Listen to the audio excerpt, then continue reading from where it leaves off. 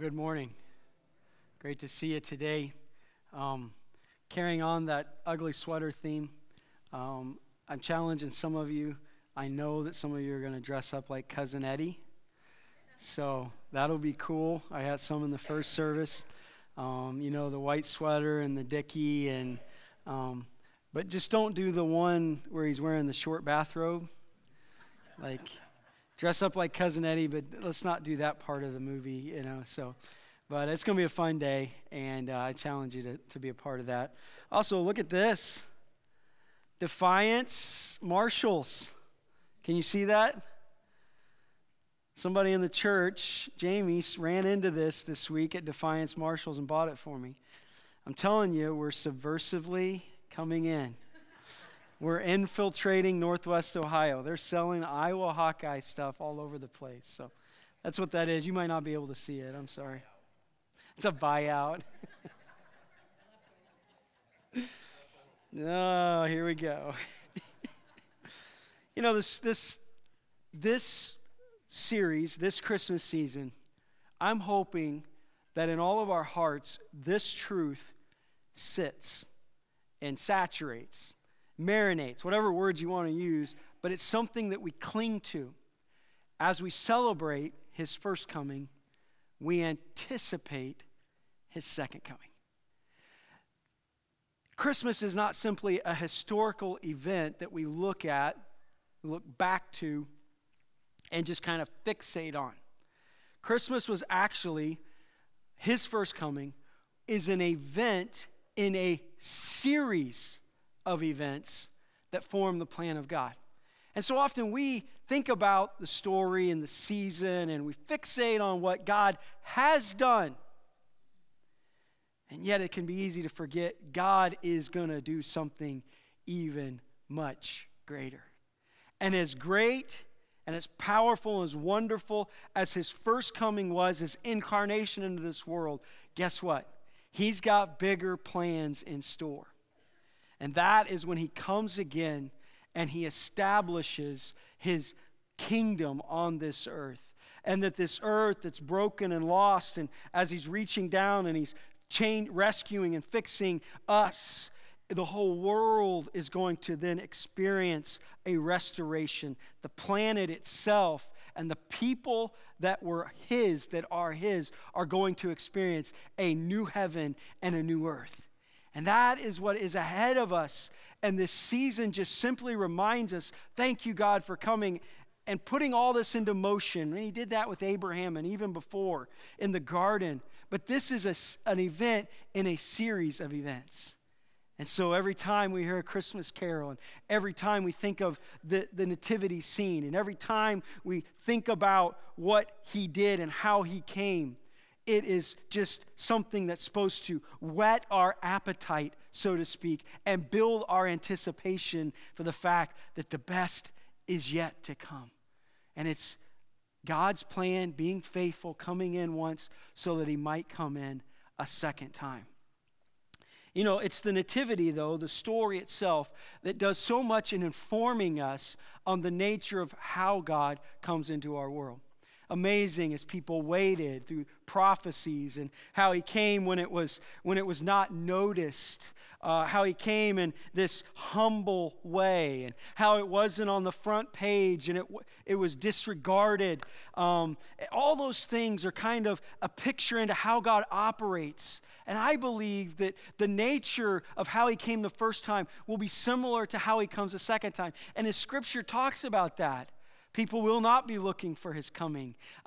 He says, will there be faith on the earth? Well, it will be something that it won't be on the front page. Hey, Jesus is coming again. And yet, just as he was faithful to come, even when it wasn't looked for by most, it wasn't seen by most, when he comes again, he will come into a world that's not looking for it, but yet he faithfully will come again. And so we can see things from the first coming that help us maybe understand the second coming. Now, if you're reading the story and you're familiar with the scripture verses around the story of Christmas, these verses that I'm going to read for you will be very familiar to you, right? Isaiah chapter 9. For unto us a child is born. a son is given, and the government will be on his shoulders, and he will be called Wonderful, Mighty God, Everlasting Father, Prince of Peace, right? Of the greatness of his government and peace, there will be no end. He will reign on David's throne and over his kingdom, establishing and upholding it with justice and righteousness from that time on and forever. The commitment, the zeal of the Lord Almighty will accomplish this. We're familiar with this, right? The promise that a child will be born, and that part of the nature of this child, he will at some point establish an everlasting and eternal kingdom that is characterized by peace. And in fact, remember when the angels appeared to the shepherds on that silent night, and they pierced that silent night, what was the song they sung? Glory to God in the highest heaven, and on earth peace. Peace to those on whom his favor rests. Now, ladies, I invite you to join in this little informal survey. Gentlemen, you do not have to raise your hand. How many of you enjoy this Christmas season, the Hallmark Channel and the Hallmark Christmas movies? Oh, there's always one, Terry. Right? It's a whole thing now. It's like gaining, 50 days of Christmas? I'm sure they'll go to 100 days of Christmas. And you can get on the Hallmark Channel, and there is movie after movie after movie, Christmas movie. And I will admit, I have seen some of them. Okay? But here's the thing about those movies. You know what I'm going to say, don't you? They're boring. Once you've seen one, it kind of goes like this. You're introduced to this handsome man between the ages of 25 and 40. And then you're introduced to this beautiful woman between the ages of 25 and 40. And you know immediately within a few moments of watching that they're going to get together. They're going to fall in love. And you know inevitably in this that there's going to be some tension. There's going to be a misunderstanding. One of them's going to run away from the other, so to speak, or misunderstand. And invariably, a lot of times there's a third character, whether it be a man or a woman who's in the movie, who's threatening their relationship and vying for the attention of, you're following me. And you know that toward the end of the movie, there's going to be this moment where they're going to kiss, and snow is going to fall behind them. And it's just beautiful, right? It's a Hallmark moment. And even I will admit that every once in a while, I enjoy that. I enjoy it. And I do, like you, and that's why you keep coming back to them, right? You've watched one, you know what's coming a lot, and you're watching another one, right? And you pretty much know the plot, but you're sucked in because we love that Hallmark, those Hallmark moments. This is the way life should be. And it all works out, and this is, right?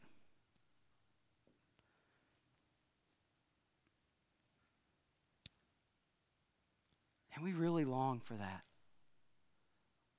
That kind of peace. That kind of experience of life. I call it Hallmark. Or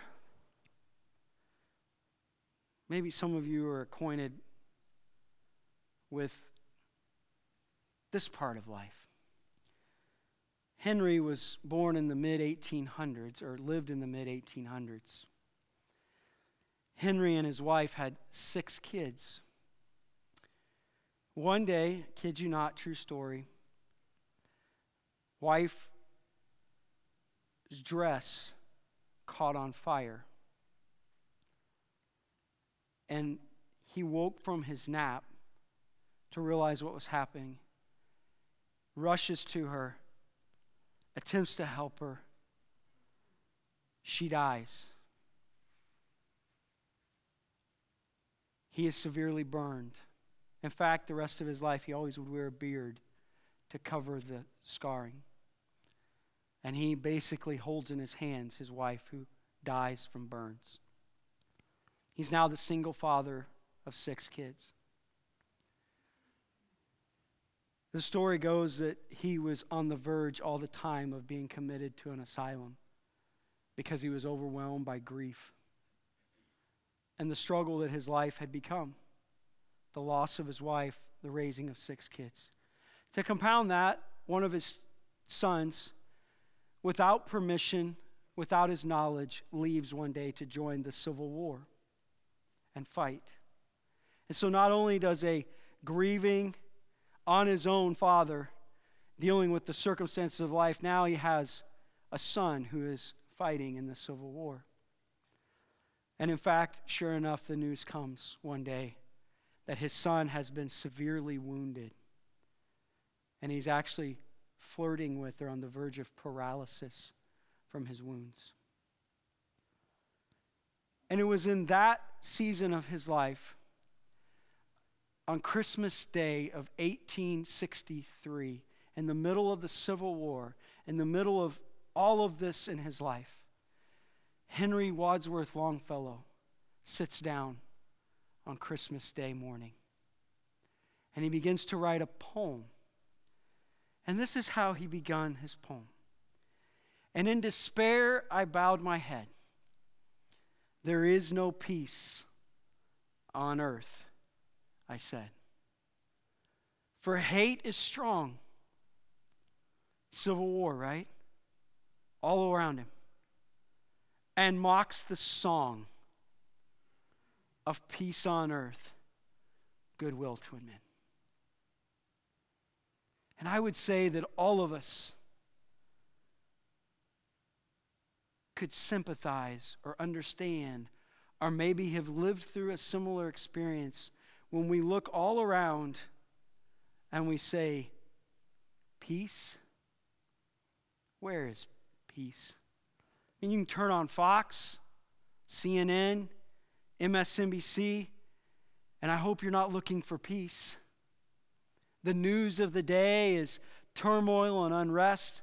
North Korea, what's going to go down with China now with trade relations? Is the Soviet Union, what are they and who are we? You know what I mean, right? No peace, let alone the division and the strife that exists in our own country. And literally, we are moving toward a civil war of political proportions, right? Not a literal civil war. But we are in a sharply divided, strife-filled culture. Peace? Where is peace? No doubt you can look in your own life and the culture that we live in does not lend itself to experiencing peace. Think about the day we live in. I've been thinking about some of these things. We live in a day of worry. Anxiety is at epic proportions. Seriously. The numbers, the surveys, we are more stressed out than we've ever been. People taking medication for anxiety, people turning to substances for anxiety. We are stressed out. The numbers are just startling. Worry is a huge part of our culture, our society. Hurry, right? Hurry. Busy. Calendars that are jammed full now. So many different things. And hey, I'm right in the middle of this, right? I got young kids, school-age kids. And hurry and busyness so easily robs of peace, does it not? Think about crowds. We're more populated than we've ever been. And our population in our world is just growing and growing and growing. and we have less space, so to speak. We have more people, especially in our urban centers. People are on top of people. And guess what that does? Have you learned this by now? People kind of,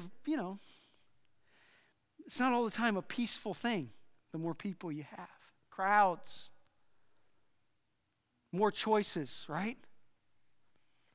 We have more choices than we've ever had. And you know what comes with that? Not peace. I was always interested with the staff, like when we do something where they have to choose. You do some kind of development thing, professional development or something like that. And I'm always interested in the ones who agonize over A, B, or C. And I'm thinking, that's the way our world is, right? Do I do this? I could do this. I have the option of this. This is an opportunity. And all these choices just create in our heart and mind this sense of and trepidation, like, am I getting it right? Am I doing the right thing? And it robs of peace. Loss of privacy, right? I mean, social media and technology, as beneficial as it can be, it also it's created such a form that we've kind of lost privacy. And in that, we lose peace. Pluralism of our day. So many different kinds of belief structures and philosophies out there that threaten our thinking and that cause us to wonder and pause and have to work through this or that. And just the pluralism of our day. Things are not cut and dried out there as they seem anymore, even though I would say it's still cut and dried. So easy to be swamped, and it robs of peace. Fear of the future, obviously, robs us of peace. And so, when you think about the words of the Scripture, that he will be called the Prince of Peace. What does that mean?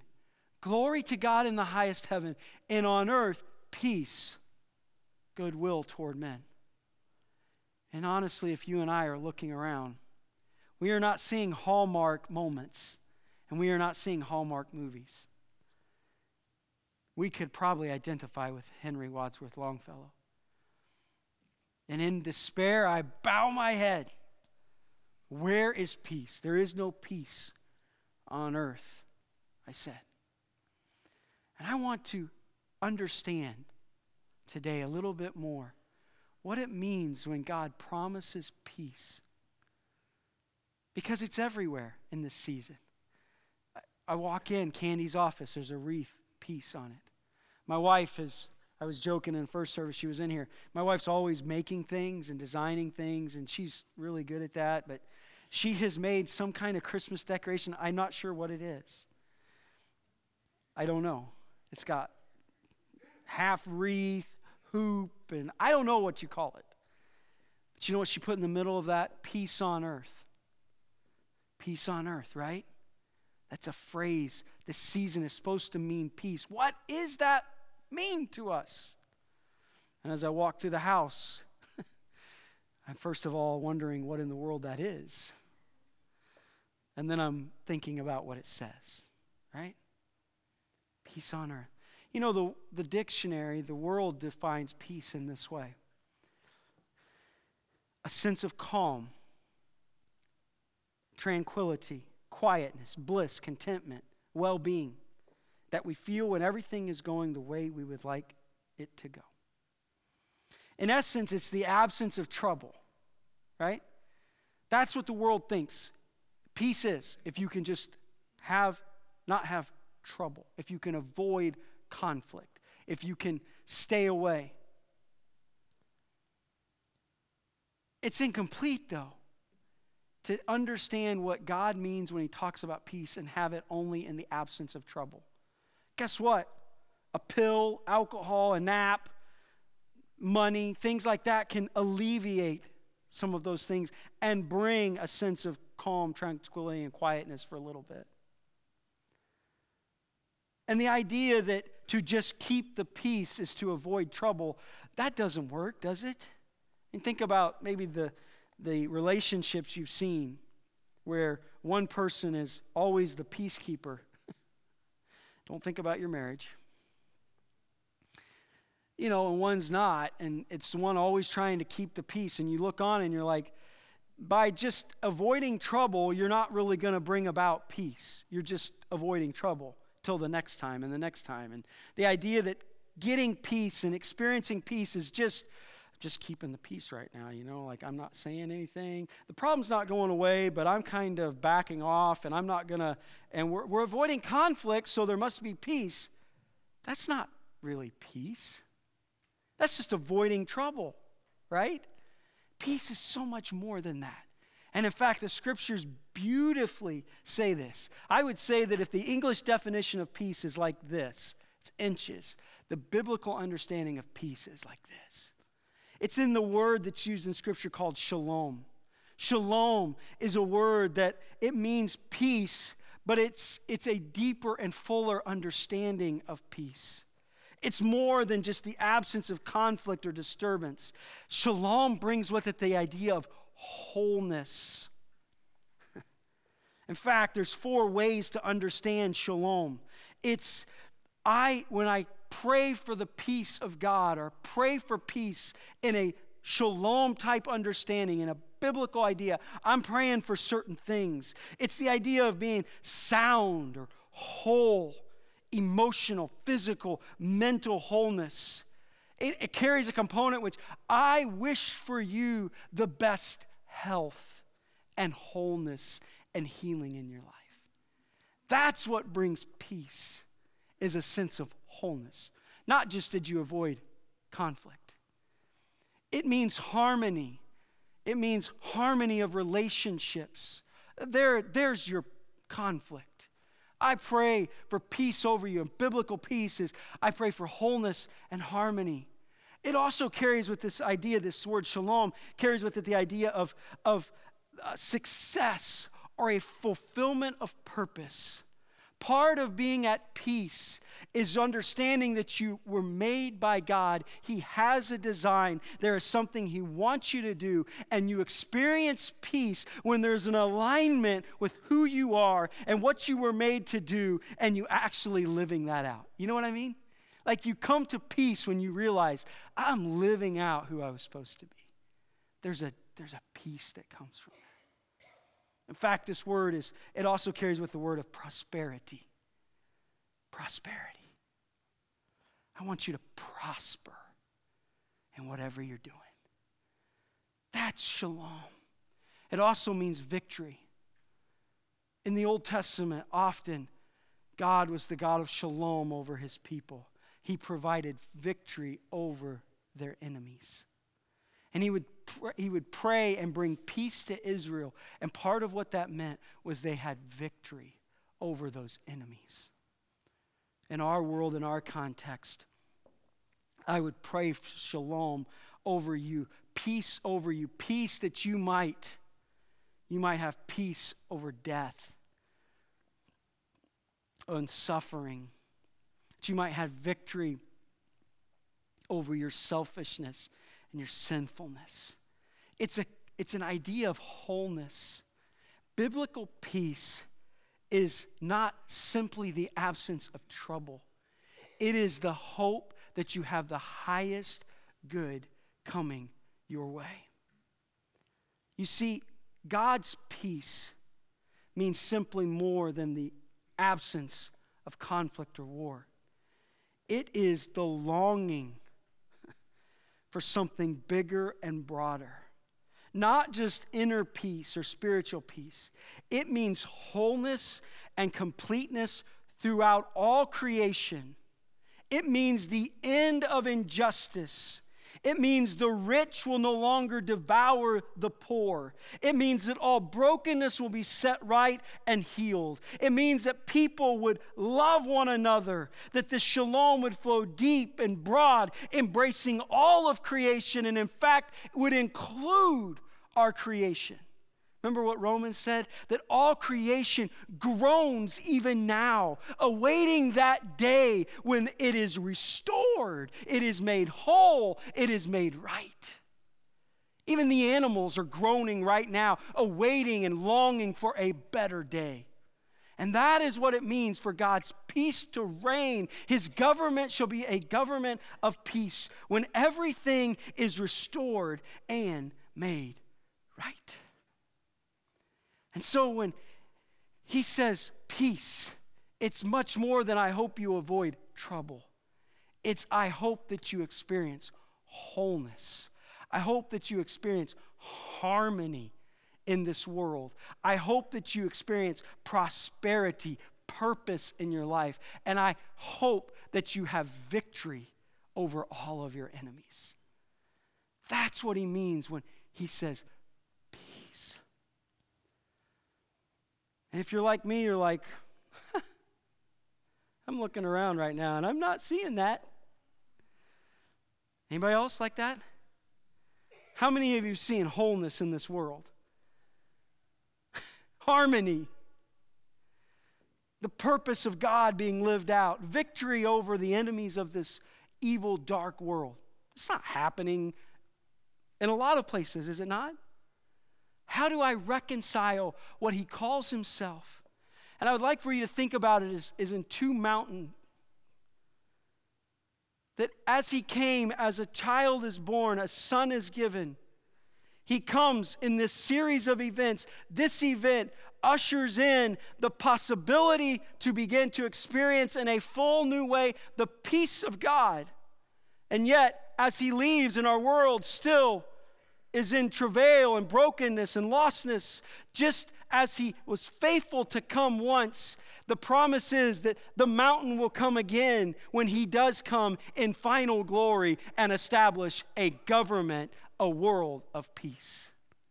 You see, the first coming testifies to us that he is faithful and true and his plan cannot be stopped, and that at one day this world will experience a peace that is a shalom type peace, a restoring, healing, wholeness to this creation, to all of the creation and all of us who are in that creation. Amen? You with me today, or am I like left field here and you're like, oh, good Lord. I wish this guy would stop and I can eat. So where's the tension between the two mountains? His coming first, his coming second. How am I supposed to live and understand this world? Can I experience peace when I look around me and I can totally identify with Henry Wadsworth Longfellow and said, there is no peace on earth? What am I supposed to experience as a follower of Jesus? And that's all I want to share with you this morning as we go. I believe it's in three ideas that the scriptures teach. I've picked three prepositions. Any English teachers here? This is the way I understand peace through the years of just reading and studying the Bible. That peace is to be understood in this way. This is how I experience peace. Because the scriptures teach that there's two types of peace. Now, the world teaches, the Eastern thought, the Eastern part of our world would tell you, hey, you can come to peace by looking inside yourself, by meditation, by relaxation. That's where you find peace, is looking inside you, right? The Eastern mystical thought. The Western thought, we think that we can find peace when we achieve, when we come to a certain level of comfortability, when we achieve a certain thing, and if I can just get there, my life will be peaceful. The external and the internal, our world, and yes, the scriptures say that is true. There's an internal and an external, but it doesn't come from within you, and it doesn't come from anything in this world. It comes from one thing, and that is the Lord Jesus Christ. And this is how we understand. How can I experience peace? How does that happen in my life? And it's in these three prepositions. First of all, the scriptures teach peace with God. We can have peace with God. In other words, Romans chapter 5 says, since we have been justified through faith, we have peace with God. It's the idea of what Ephesians is talking about. For he himself, Jesus Christ, is our peace. Colossians, for God was pleased to have him, all the fullness dwell in him, and through him to reconcile, to bring shalom type peace to this world, all things, whether on things on earth or things in heaven, by making peace through what? Through his blood shed on a cross. To experience peace, it starts with this objective truth that Jesus Christ is our peace. And that to start with peace, I start with him. And that him coming into my life, I have ceased being an enemy, an adversary toward God. Because that's what we do in our sinfulness, right? And I can never experience God's peace without, first of all, laying down my life before him and saying, I am done with my sin, and I am turning to you, and I am going to stop fighting against you. I realize in my own life, I've experienced that. I knew what that was, to do my own thing, to walk my own way, to fight against the ways and the will of God, and to have no peace in my life because I wanted to do my own thing. And he says that, listen, peace starts with coming to a point where you accept Jesus into your life as Lord and Savior. And he is the one, through the peace through his blood shed on the cross, that all of a sudden I enter into a life where I am now at peace with God. I'm his child instead of his adversary. I'm his friend instead of his enemy. That comes when we accept him into our life as Lord and Savior. Peace with God. That's an objective thing. But guess what? The nature of God's salvation is far broader than that, because he promises something beyond that. And it would say it's peace from God. Not only am I at peace with God, it's okay. I wake up in the morning and I realize I'm not an adversary. I'm a child. I'm not an orphan. I am a son or a daughter, and I am no longer fighting against God, but I am now his child. But what happens from that? It's what Jesus talked about when he's telling his disciples that, listen, I'm leaving. And they're like, what am I going to do? We're going to be lost. How's this going to look? You're gone. We followed you. What does this mean? He begins to introduce the idea of the Holy Spirit being shed abroad. And in the middle of that, he says this, peace I leave with you. My peace I give to you. Not as the world gives. Again, the world cannot give you peace. If you're looking for it in circumstances, if you're looking for it in relationships, if you're looking for it in success, you're going to keep looking. You're never going to find peace. Only Jesus, not as the world gives, but I give. He says, do not let your hearts be troubled, or do not be afraid. It's what he continues to talk about. Philippians. Do not be anxious about anything, but in every situation, by prayer and petition, with thanksgiving, present your requests to God. And the what? The peace of God, the peace from God, which transcends all understanding, will guard your hearts and minds through Christ Jesus. And see, to understand how to experience peace in the valley, between the mountains of his first coming and the promise of his second coming. How do I get that in this world I live in? I first of all come to peace with God, and then I begin to experience the flooding of his Spirit into my life that brings peace from God. And it's this passage I keep fixating on, because I want to let you go home with something that says, okay, he can bring peace. I get that. The world might be chaotic, but I can walk with peace in my own life, okay? But how does that happen? And I would say this passage is exactly perfect for what we need to know about living a life that experiences the peace that comes from God through his Holy Spirit. Listen to what he says. He says, refuse to worry about anything. Do not be anxious for anything, right? Guess what that word anything is? Anything. And do not is what? Do not. It's a command from God. God's word to us is in this matter of worry, anxiety, and fear, we are to do one thing: not do it. How do I experience the peace from God that comes into His Holy Spirit? What could rob me of that? What can distract me from that? What can pull me? It is worry, anxiety. And what he says is, he's very clear. God is refuse to worry about anything. I have a little video I want to show you that this is just a good way to explain what it means to refuse. This is a 6-minute YouTube clip you can look at. It's Bob Newhart. Everybody remember Bob Newhart? I don't think he's passed yet, but he's getting older. This is just a comedy skit they did. I took 2 minutes of it. He's counseling a lady. You'll see this, and he's playing the part of a counselor.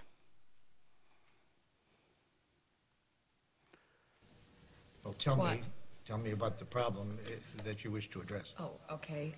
Well, I have this fear of being buried alive in a box. I start thinking about being buried alive, and I begin to panic. Has anyone ever tried to bury you alive in a box? No, but truly thinking about it does make my life horrible. I mean, I can't go through tunnels or be in an elevator or in a house, anything boxy. So what you're saying is you're claustrophobic. Yes, that's it. All right, well, let's go, Catherine. I'm going to say 2 words to you right now. I want you to listen to them very, very carefully. Then I want you to take them out of the office with you and incorporate them into your life. Well, shall I write them down? Well, if it makes you comfortable, it's just 2 words. We find most people can remember them. Okay. You ready? Yes. Okay, here they are. Stop it!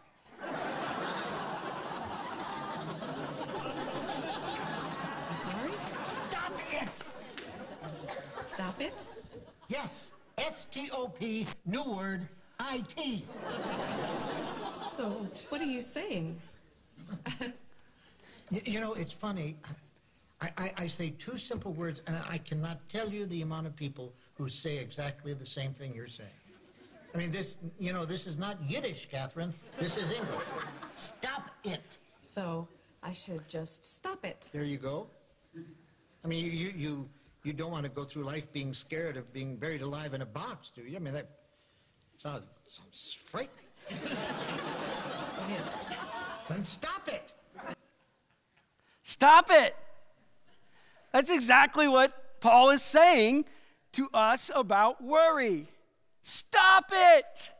Refuse. Do not be anxious about anything. Do you want the peace of God to rule in your heart? Well, the one thing you're going to have to determine is, I'm going to refuse to worry.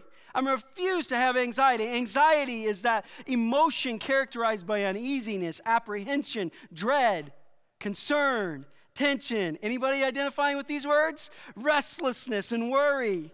The anxious individual often anticipates misfortune, danger, and doom. Anybody on board yet? A fear of uncertainty, a fear of a future that causes emotional unrest.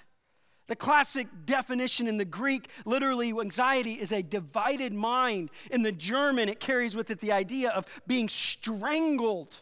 In other words, your anxiety is literally strangling you, and it's causing you to be divided in your mind. And God says, refuse to go there. The things that cause us anxiety, the fear of our future, the conflict in our present, and the regrets from our past. He says all of those things, if you're going to experience peace, you have to right up front say, when those things start to invade my heart and mind, I am going to what? Stop it! I showed that video so that maybe you'll associate that. Stop it. Refuse to worry about anything. There's just no other way to talk about this. There's no other way to understand this. Peace and anxiety are not compatible. And God says, I have peace that passes all understanding. It doesn't matter what your circumstances are. It doesn't matter good, bad, indifferent, ugly. I can give you an abiding sense of peace. This peace I leave with you. That not only are you my child, but you can live in an emotional state of well-being, of sensing that not only the objective peace I'm right with God and He is my Lord and Savior, but I can day to day experience the peace that sustains me and comforts me and uplifts me. And He says the one thing you're going to have to do if you want that life is refuse to worry about anything. And you know what I have to say right now? Oh God, help me. Right? I guarantee you there's not a person in here that when I'm saying those words, you're like, yep, got that, check it off, keep going. No problems there. We're all like, oh, good grief. Lord, help me, right? Because the culture we live in lends itself to anxiety. And yet God is offering something to us. It begins with refusing to worry about it. Pray about everything, but everything by prayer and supplication. Pray about everything with thanksgiving. Thank God in all things, right? This is what He's saying. This is the prescription. Let your requests be made known to God, and the peace of God, which passes understanding, will guard your hearts and minds through Christ Jesus. And this is what He said. Finally, brothers and sisters, whatever is true, noble, right, pure, lovely, admirable, think about these things. Think about good things. And as he continues writing that, he finishes this way. I rejoice that you were concerned about me. And even though you didn't have an opportunity to show it to me, I know that you were concerned. And he says, I am not saying this because I am in need, for I have learned to be content in whatever my circumstances are. You want to have peace, and what he is promising to them about the peace of God ruling your heart, this is a key component. I know what it is to be in need. I know what it is to be in want or have plenty. I have learned the secret of being content in any and every situation, well-fed or hungry, whether living in plenty or in want. He says, listen, peace is not dependent upon your circumstances because I can do all things through Him who gives me strength. He says genuine peace is an attitude. It's something we learn as we walk with God, and He gives it into our lives. And in fact, he says prosperity does not have the power to give you peace. Neither does poverty have the power to take it away. And he says, promises peace between the mountains of His coming and His second coming, and the hope we have that all things are going to be restored and shalom is going to exist. How can I experience that in my life now? Peace with God, peace from God. But there's one thing that I'm going to finish with, and that's peace of God. Peace of God. Because this is what Jesus said, blessed are the peacemakers, for they will be called the children of God. What He's trying to do in this world right now, as we are waiting for Him to make all things new and restore this creation, is He calls us as His people to not only experience peace with Him and from Him, but to be His agents of peace in this world, to spread the peace of God as He did. Blessed are the peacemakers, for they are the children of God. And quite simply, if you read Scripture, so often peace and righteousness, justice, they're intertwined. In fact, the psalmist says that righteousness and peace have kissed one another. And what I would say is quite simply this, and I'm hurrying, I promise. If you want peace, seek justice. Seek justice. Get yourself just engaging in the justice and the goodness of God. There is no peace without justice, without righteousness. And you and I are to be peacemakers because now we are at peace with God ourselves and we are experiencing His peace. We shed it abroad into our world. And part of the way that we do that is we seek justice in our world. We are about those causes and those things where we fight against injustice and we care about unfairness and we reach out to those who are marginalized. We care about the poor. We care about those who are in our society. We are peacemakers. We are seeking to be agents of what God has always been about, and that is making things right. That's how we seek the peace of God in this world. And as we continue to do that, we see His kingdom advance in this world, knowing that He will be faithful to bring it to completion one of these days.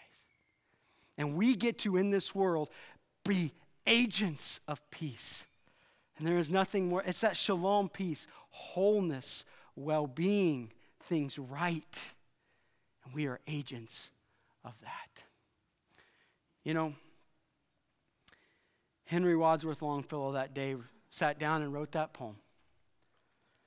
And he thought about the circumstances of his life. And he was coming to the conclusion that there is no peace on earth. But he continued to write that poem that morning. You remember these words? Because he said, I heard the bells, though, on that Christmas day. Their old familiar carols play. And he said, then pealed the bells more loud and deep. God is not dead, nor does He sleep. The wrong shall fail, the right prevail. With peace on earth, goodwill to men. And in the midst of his unpeaceful circumstances, as he heard the church down the road begin to play the carols and proclaim that Christ had come, he was reminded that just as Christ had promised to come once, He's coming again. And that He will bring an everlasting, eternal kingdom of peace on. It's coming. Just as sure as He came once, He's coming again. But in the middle of that, in between the two mountains, you and I can live this out through the power of His Holy Spirit and being used by Him to bring peace into a lost, dying, unpeaceful world. Father, make this so. Help us in these days to experience Your peace that You always promised. Lord, there's not a one of us that can't think about how anxiety and worry and fear so easily slip into our hearts and minds. And yet, you're pretty straight with us. You say, don't do that. That's why, Lord, You said more than anything else when You were here, do not be afraid, because You want us to understand that as Your children, we are completely secure. Lord, help us to experience the abiding peace of God in this season. But Lord, also help us to live with the mindset that it's coming and this earth is going to be restored. It's going to be flooded with the peace of God. Peace is going to rule this world. And we anticipate that also. That gives us hope. That sustains us when we're tempted to look around and say, this is all just falling apart and we are doomed. The best is yet to come. Go with us, I pray today, in Jesus' name. Amen. Have a great week.